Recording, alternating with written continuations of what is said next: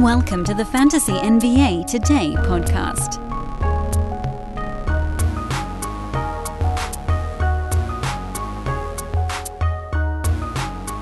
And here I was, like some kind of moron, planning to record today's show after the free agency period actually began.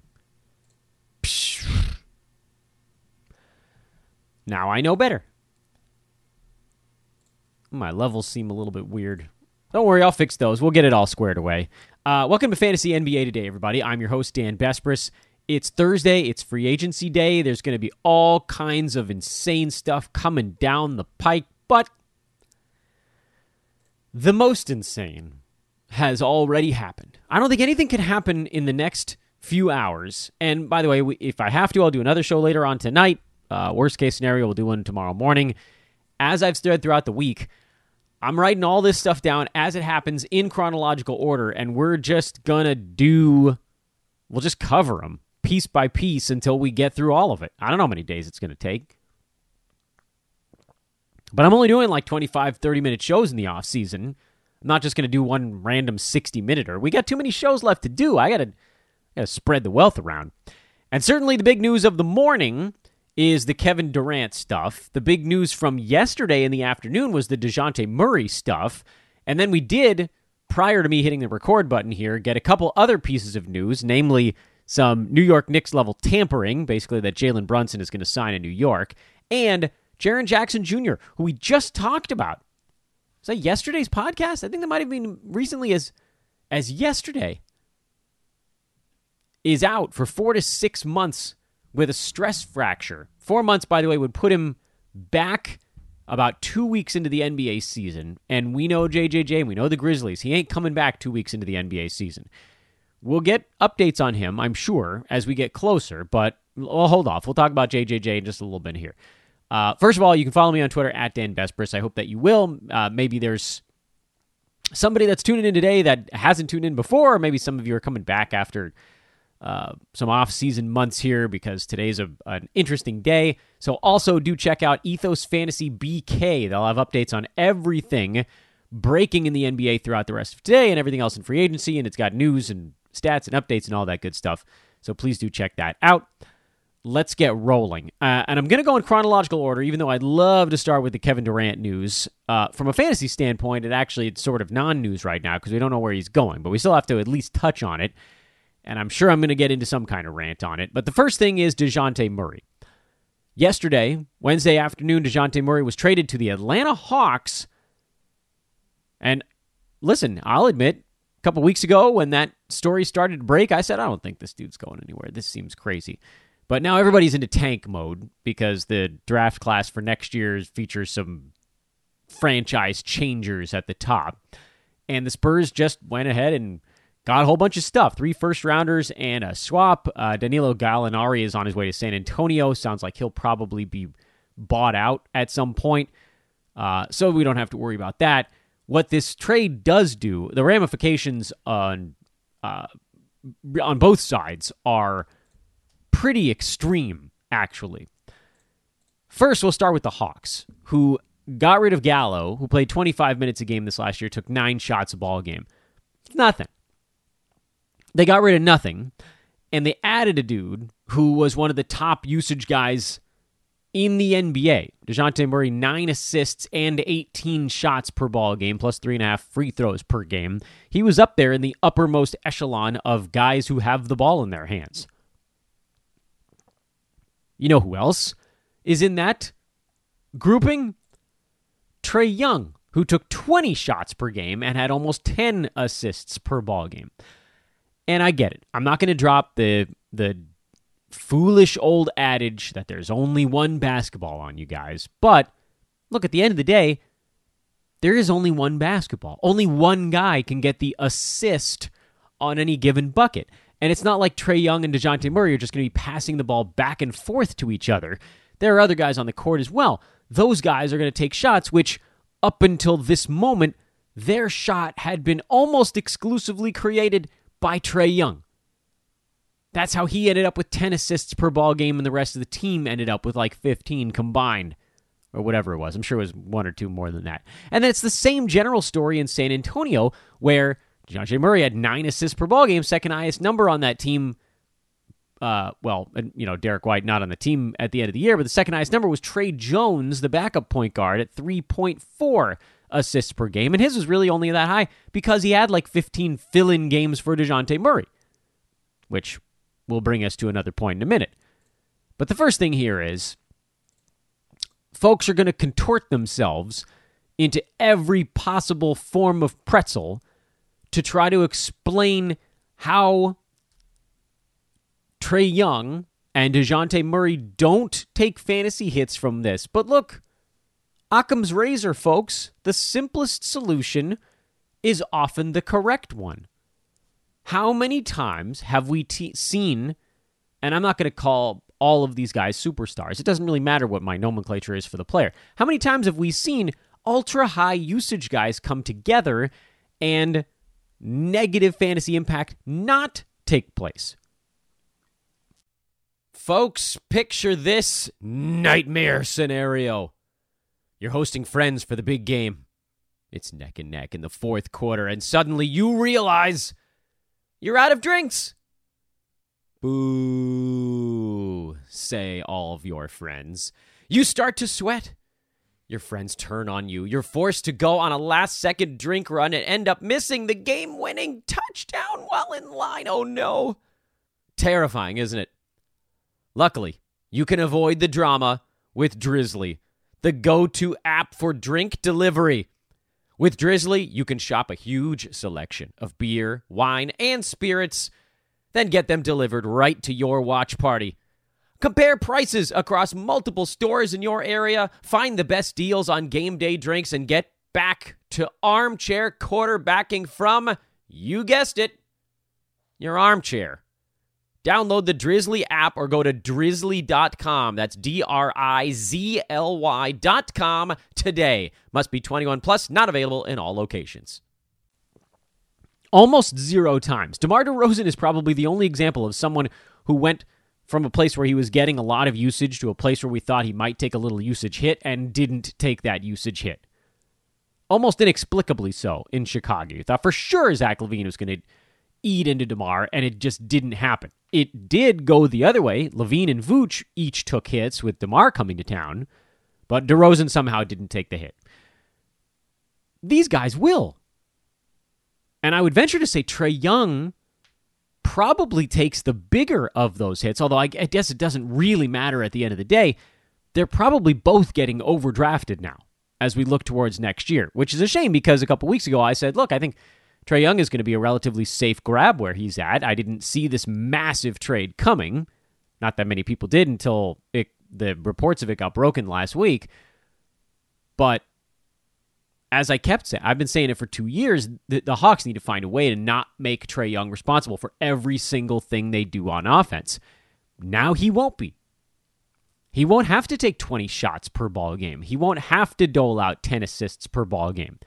He can still get his free throws. His turnovers probably come down. But look, this comes back to adage, lesson learned number 1 every single year. Usage is value. And there's just simply no way that Murray and Trae can keep their usage where it was last year when you move them to the same team.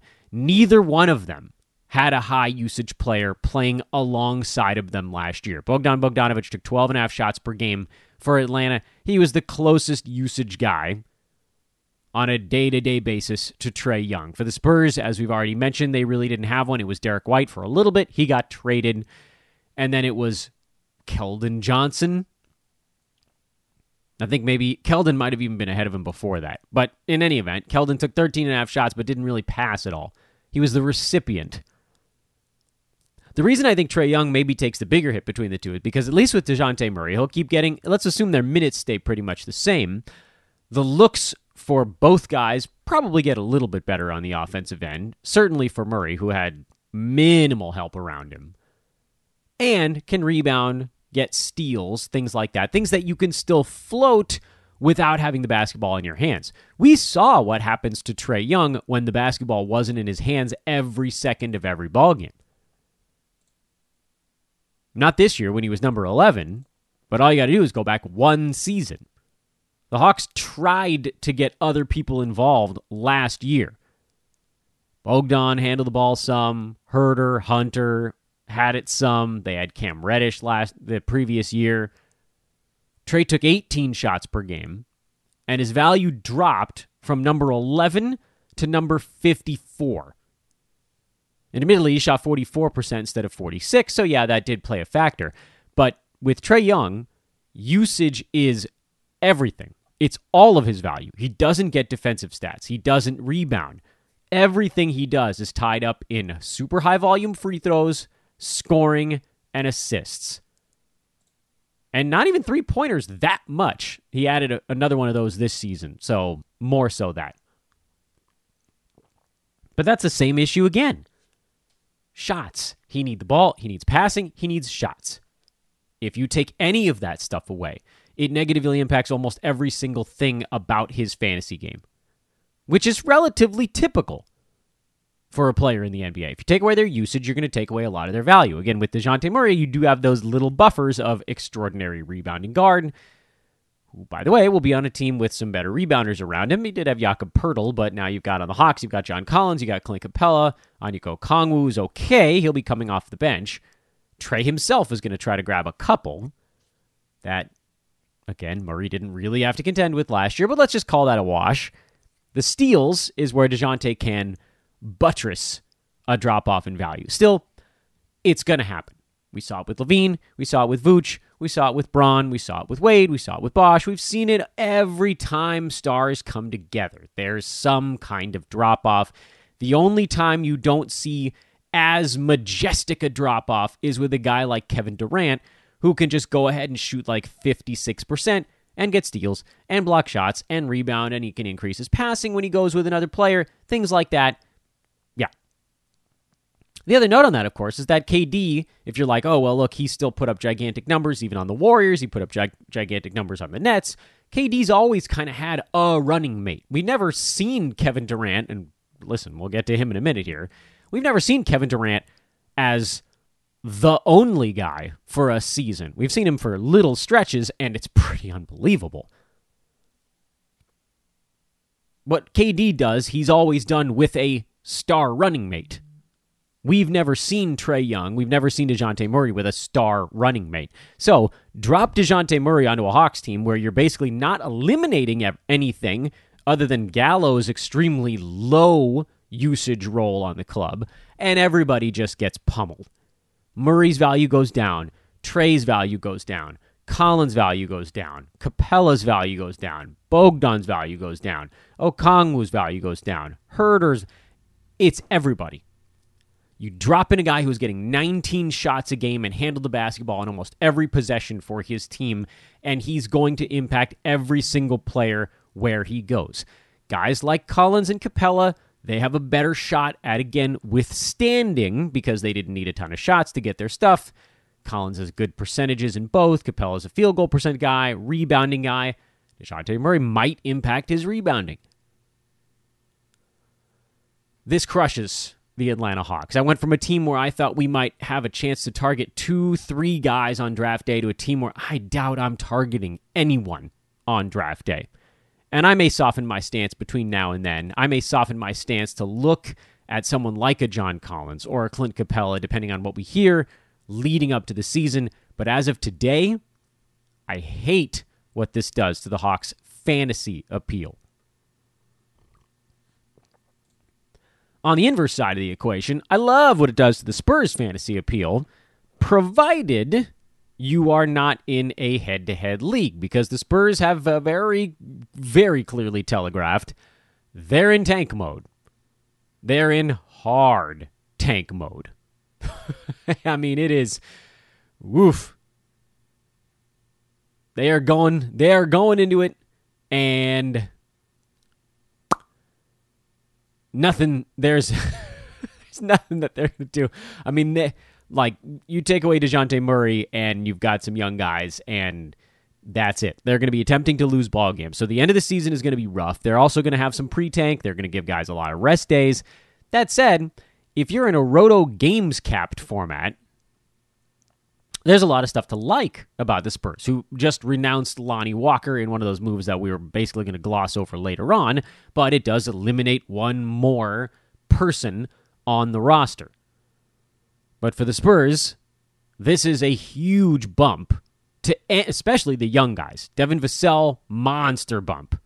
Yeah, he'll get his rest days, he'll get his time off, huge bump. Keldon Johnson gets a nice bump because this just means more looks for him, and he's a guy who needs usage. We saw it at the end of the year. He actually finished the season pretty strong, and that was with Dejounte Murray on the roster. I'm a little worried about trades for a guy like Jakob Poeltl. This is a contract year for him, and actually, frankly, losing Dejounte Murray is not good for Poeltl because he's going to need somebody to get him the basketball near the rim. His value you could probably just call mostly unchanged. He is a risk to get traded or shut down, to be sure. But as you look at Vassell, Keldon Johnson, the guys that are expected to do a little bit of scoring here, you can also look at kind of a handful of guys like Josh Primo, Trey Jones, who might step in and fill in for Murray.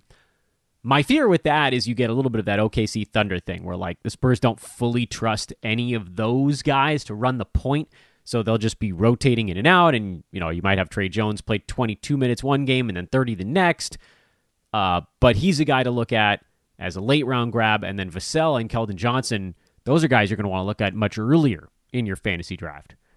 So they get really nice bumps in the positive direction, and the sky's the limit. I mean, we'll handicap all of this more as we get closer to the start of the season and after free agency sort of rolls in a little bit harder here, which, by the way, is just starting now as we get to this point of the show.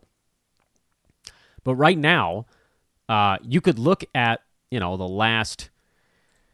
whatever it was for San Antonio, you can look at like the last 20 games of the season, and Keldon Johnson was a top 55 guy. Devin Vassell was number 64 in that stretch. That was with Dejounte Murray around.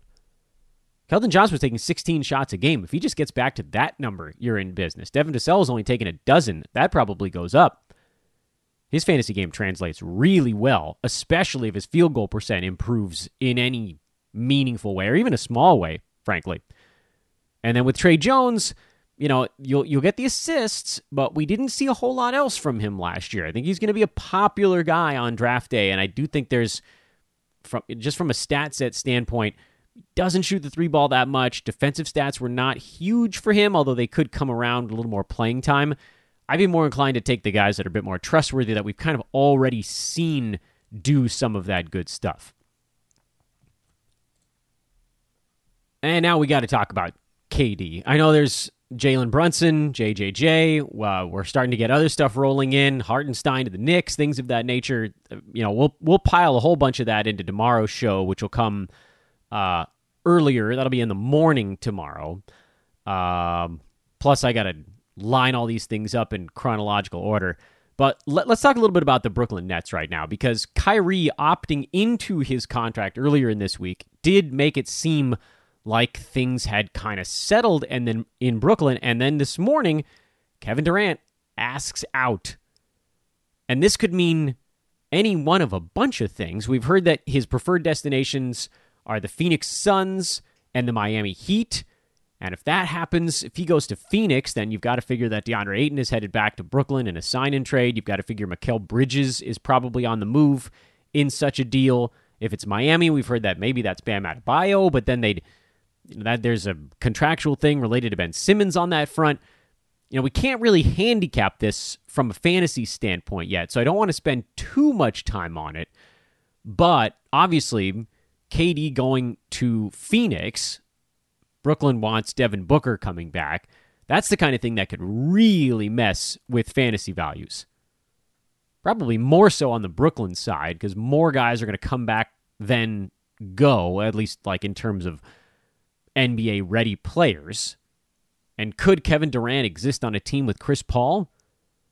I don't know. What a pandemonium here with the Brooklyn Nets this week. First it was Kyrie's out, then it's Kyrie's back, now Kevin Durant is out. I'm surprised we have this much free agent stuff going on before we have a landing spot for Kevin Durant, but we do. And so let me actually jump Oh, man. Let's jump straight to the JJJ stuff because that broke right around the same time as the Jalen Brunson thing, and technically Brunson broke before the free agency stuff came in. JJJ is out with a right foot stress fracture for 4 to 6 months, and we just talked about the Grizzlies yesterday. They're going to have no choice but to bring in someone else to play a bit of power forward because they can't give all of those minutes to Brandon Clark. But you guys remember, because it was just one day ago, I came on this show and I said Brandon Clark was one of my favorite dark horse targets for this coming season. The problem now is that it's no longer in the dark. He's a bright, shimmering horse. JJJ isn't there to shield him. Because JJJ, as the starting power forward, was going to get his 30 minutes, and Brandon Clark were like, well, outside the top 120 over the course of the whole season. People probably forgot that he was a top 90 to 100 guy for basically the last 4 months of the year after a slow start. Great for Roto. Could he get up to 24 minutes with slow-mo off the books? Well, now they might bring him back, but frankly, no one should really care. Brandon Clark is in position to take a massive jump forward. Even if JJJ does come back a month and a half into the season, I still like Clark, and I don't think it'd be that insane to go grab him at like the end of the 7th round in drafts this year. This is the time. They need him to go big. He's going to have no choice. I don't think the Grizzlies are really going to have almost no choice but to play Brandon Clark like 25 or more minutes per ball game, and we've seen he is a force at that number of minutes. You can go back and you can look at his game-by-game breakdown and look at some of the games where he logged 25 or more. He had plenty of decent games where he was playing like 20 or 21, but the 25ers, those are the ones where you saw 22 points on 9 out of 12 shooting, 18, 7, and 3 steals and a block. He had a 32-minute game in mid-February where he went for 16 points, 6 boards, 2 assists, a steal, and 3 blocked shots. Like, Brandon Clark has a legitimate chance, while JJJ is out at least, to be a top 40 fantasy player over whatever that timeline might be. It might be 2 weeks, it might be 2 months, but then you roll that in with whatever he ends up doing the rest of the year, and you're going to end up with a solid value. So the JJJ thing, pretty easy line. You can draw straight to Brandon Clark. I'm both excited and pissed because I thought we were going to get Brandon Clark kind of on the cheap when this news hadn't happened because he was still the backup. But he was a backup on a team that lost one of the other backups, so he was going to get to peel off 2 or 3 extra minutes, and that was going to be what we needed to get him from that 100 range up to like 80 or 85, 80, something like that. And now he's going to have to peel off way more. The chunks are coming fast and furious for Brandon Clark, who I just adore as a fantasy grab going into next season, and we'll talk more once we know his ADP. Last thing I want to talk about on today's show before we roll all the other stuff, or a lot of it, into tomorrow's show is Jalen Brunson, heading to New York, who we saw when Luka was out, Brunson was terrific. When Luka was in, Brunson was less terrific. He's one of the most efficient one of the most efficient guards in the NBA. I'm a bit worried about how Julius Randle impacts Brunson. But here's the thing. He took just under 13 shots per game last year with the Mavericks. That number's going up. And for him, we talked about Trae Young, usage is everything. I would argue it's even more so with Jalen Brunson because he's good at both percentages, meaning every single time he touches the basketball, that's positive. He's a positive field goal percent guy. He's a positive free throw guy with relatively low turnovers. That number probably go up along with assists. He has an opportunity to make a flying leap forward on a new team. I mean, let's just even say, what if he takes, what do you think, 10, 15% more shots? I think that's sort of a low estimate.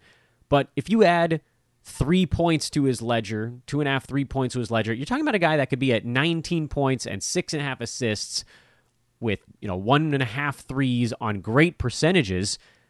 Now, that's a top 65, 70 guy. And that, to me, is one of the most conservative estimates for what he does in his new destination. when he's not getting buried behind Luka and his 21.5 shots and 9 assists per ballgame. Because we know Dallas's offense was all Luka. Unfortunately, Brunson's also going to be a hot commodity on draft day. Probably more so than Brandon Clark, who we just talked about a moment ago. But you have to at least give him a look, even if there's an adjustment period. And maybe the move with a guy like Brunson is let someone else go and draft him at 55 or 60 and then buy on him for a top 75 guy when Brunson gets out of the gates slowly as he adjusts to his new team.